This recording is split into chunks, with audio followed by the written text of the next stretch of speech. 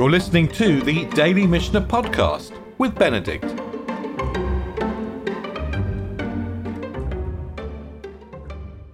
Okay, good afternoon. We're closing in to the end of the tractate of Terumot. And this is probably the right time to step back and have another look at the map of the tractate to see where we began and where we're heading. And you remember that the first question we asked was, who can give truma? And what kinds of food can be given? We learnt about like for like, about intention, about giving the best. And then we spent a number of chapters talking about what happens if you make mistakes. Truma getting mixed up with chol, tameh getting mixed up with tahor, partners, agents, eating by accident, adding on a fifth to make amends. Uncertainty about people's status. Is the slave still a slave? Is the kohen still a kohen? We touched on issues of life and death. We dealt with planting truma and with cooking and pickling mixtures of truma with ordinary food.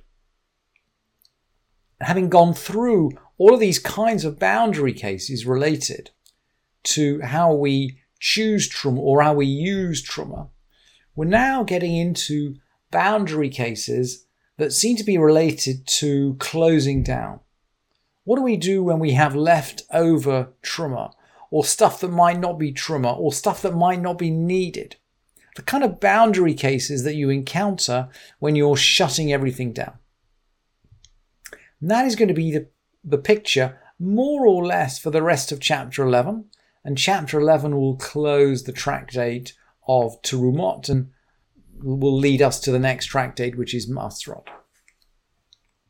Let's have a look at the text.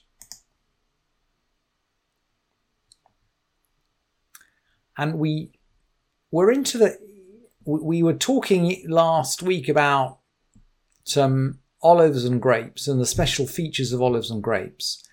And now, as we go into dealing with what is left over or superfluous, the Mishnah starts in Mishnah number 4 with the stems of figs and dried figs and carobs. Is the stem part of the fruit, or is it not part of the fruit? If the stem is part of the fruit, it's really truma. And if it's not part of the fruit, maybe it isn't. And the Mishnah declares, without giving any reason, uktseit enim, ugrogaot, v'haklisim, v'charuvim. These are all different kinds of fruits that you might eat. The Rambam says klisim is a special kind of fig, and carobs, we know carobs are edible, although they're mainly fed to animals.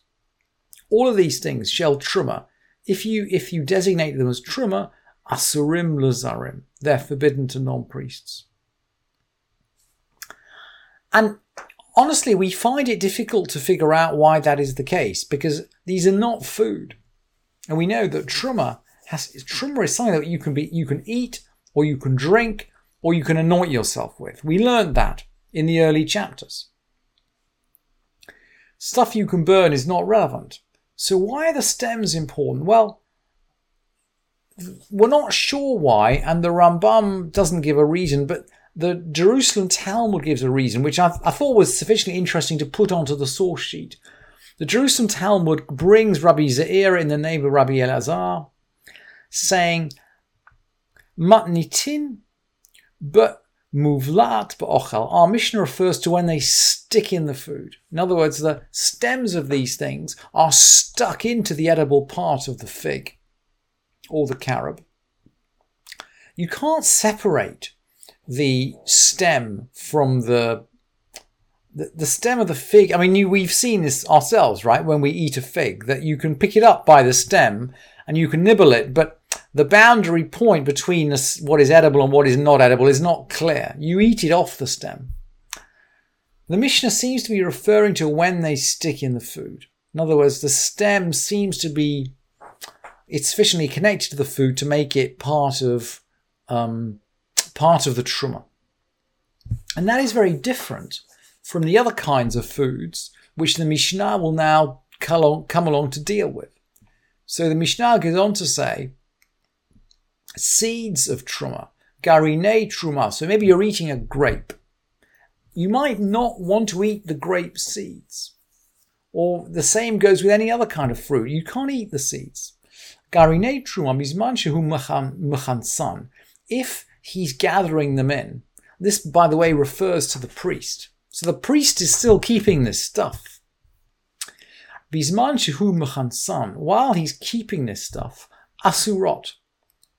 They're forbidden. By that, the Mishnah means, when the Mishnah says asur, he means they're still truma. In other words, they're only permitted to priests. At the time that the priest is gathering them in, they're forbidden. Ve'im hishlichan mutarot. If the priest starts throwing them away, then they're permitted. So in other words, the Mishnah is teaching that the status of the seeds depends on what the priest is doing with the truma at the time. It's not fixed by the physical characteristics of the food. It's fixed by the use that the priest is putting the food to at the time. And when he's fed up with the seeds, when he starts throwing them away, then they're permitted. And the same things apply to leftover sacrifices. If it's a shalem sacrifice, the priest is going to eat it. And the Mishnah goes on, B'chein atzmot hakurashim. The same things for the bones of holy things. We're talking about sacrificial meat here. Bisman shehu mechansam, if he's using them, asurin, they're forbidden. Ve'im hishlichan mutarin, if he throws them away, they're permitted. And now we're going to talk about different kinds of flour and bran. And we're saying hamursan matur. Mursan is a very kind of coarse bran. I mean, in those days, they didn't understand that whole wheat flour was good for you. So they used to mill the flour. And of course, the quality of the milling was probably much less precise than it is today. So they would grind the flour and they'd chuck out the coarse bran.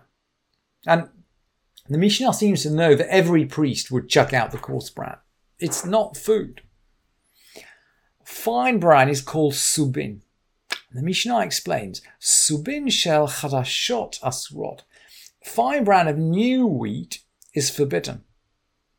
V'shel yishanot mutarot. Seems as though new wheat is soft. The Bartanura, actually, I brought the Bartanura later in the source sheet. New wheat is soft, and when you grind it or when you mill it, there's a lot of flour that gets mixed up with the bran. So you can't just throw out the new bran. It's got flour mixed up into it. Veshe yeshanot mutarot.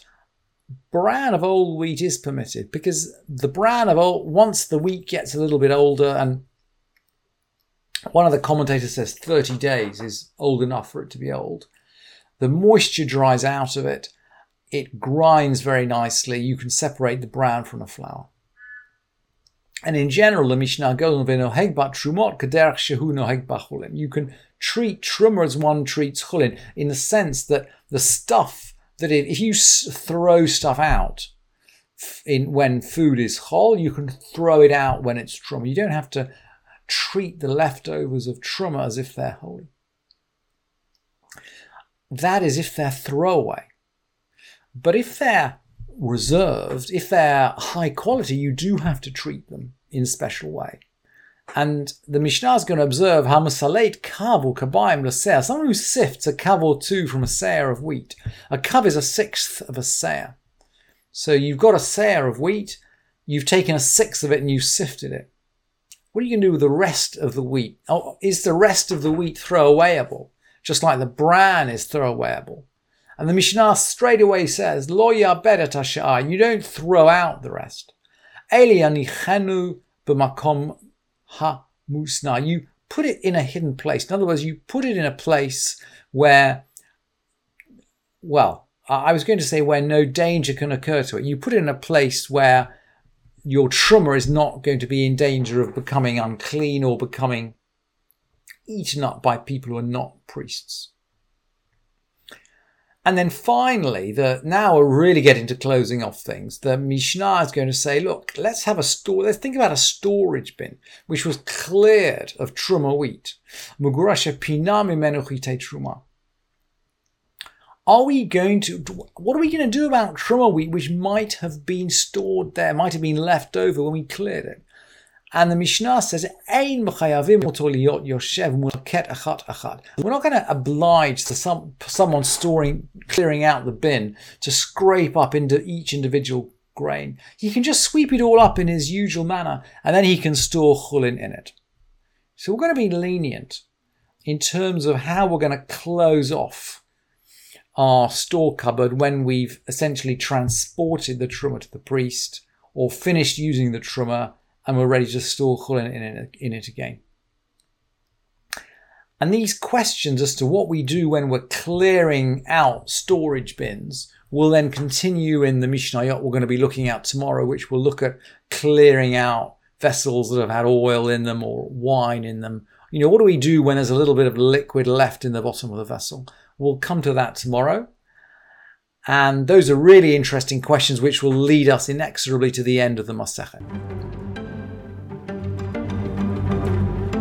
Thank you for listening to this edition of the Daily Mishnah Podcast with Benedict.